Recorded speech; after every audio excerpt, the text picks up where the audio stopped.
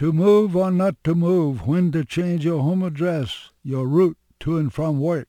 These are nagging questions for lots of families. Between now and September, the traditional month for household moves, many families face the question, how do you choose that new location?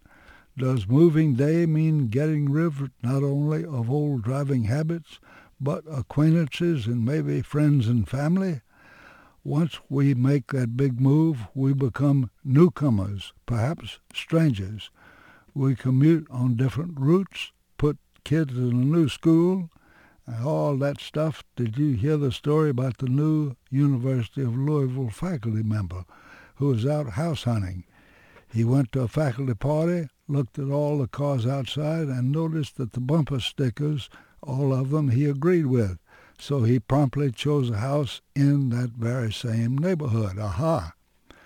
The point of this discussion is that most of us grow up with movement as part of daily life. Like it or not, and there's plenty not to like, movement is here to stay.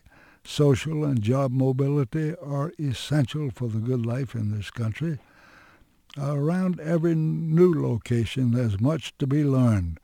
From your library, local paper, from your city officials and planning officials, every neighborhood has its plus and minus qualities to be found on the public records at city halls, courthouse, perhaps at your bank among the officers, and from your friends at work. All of it is a part of your essential learning experience. While crossing the American grain, this is Grady Clay.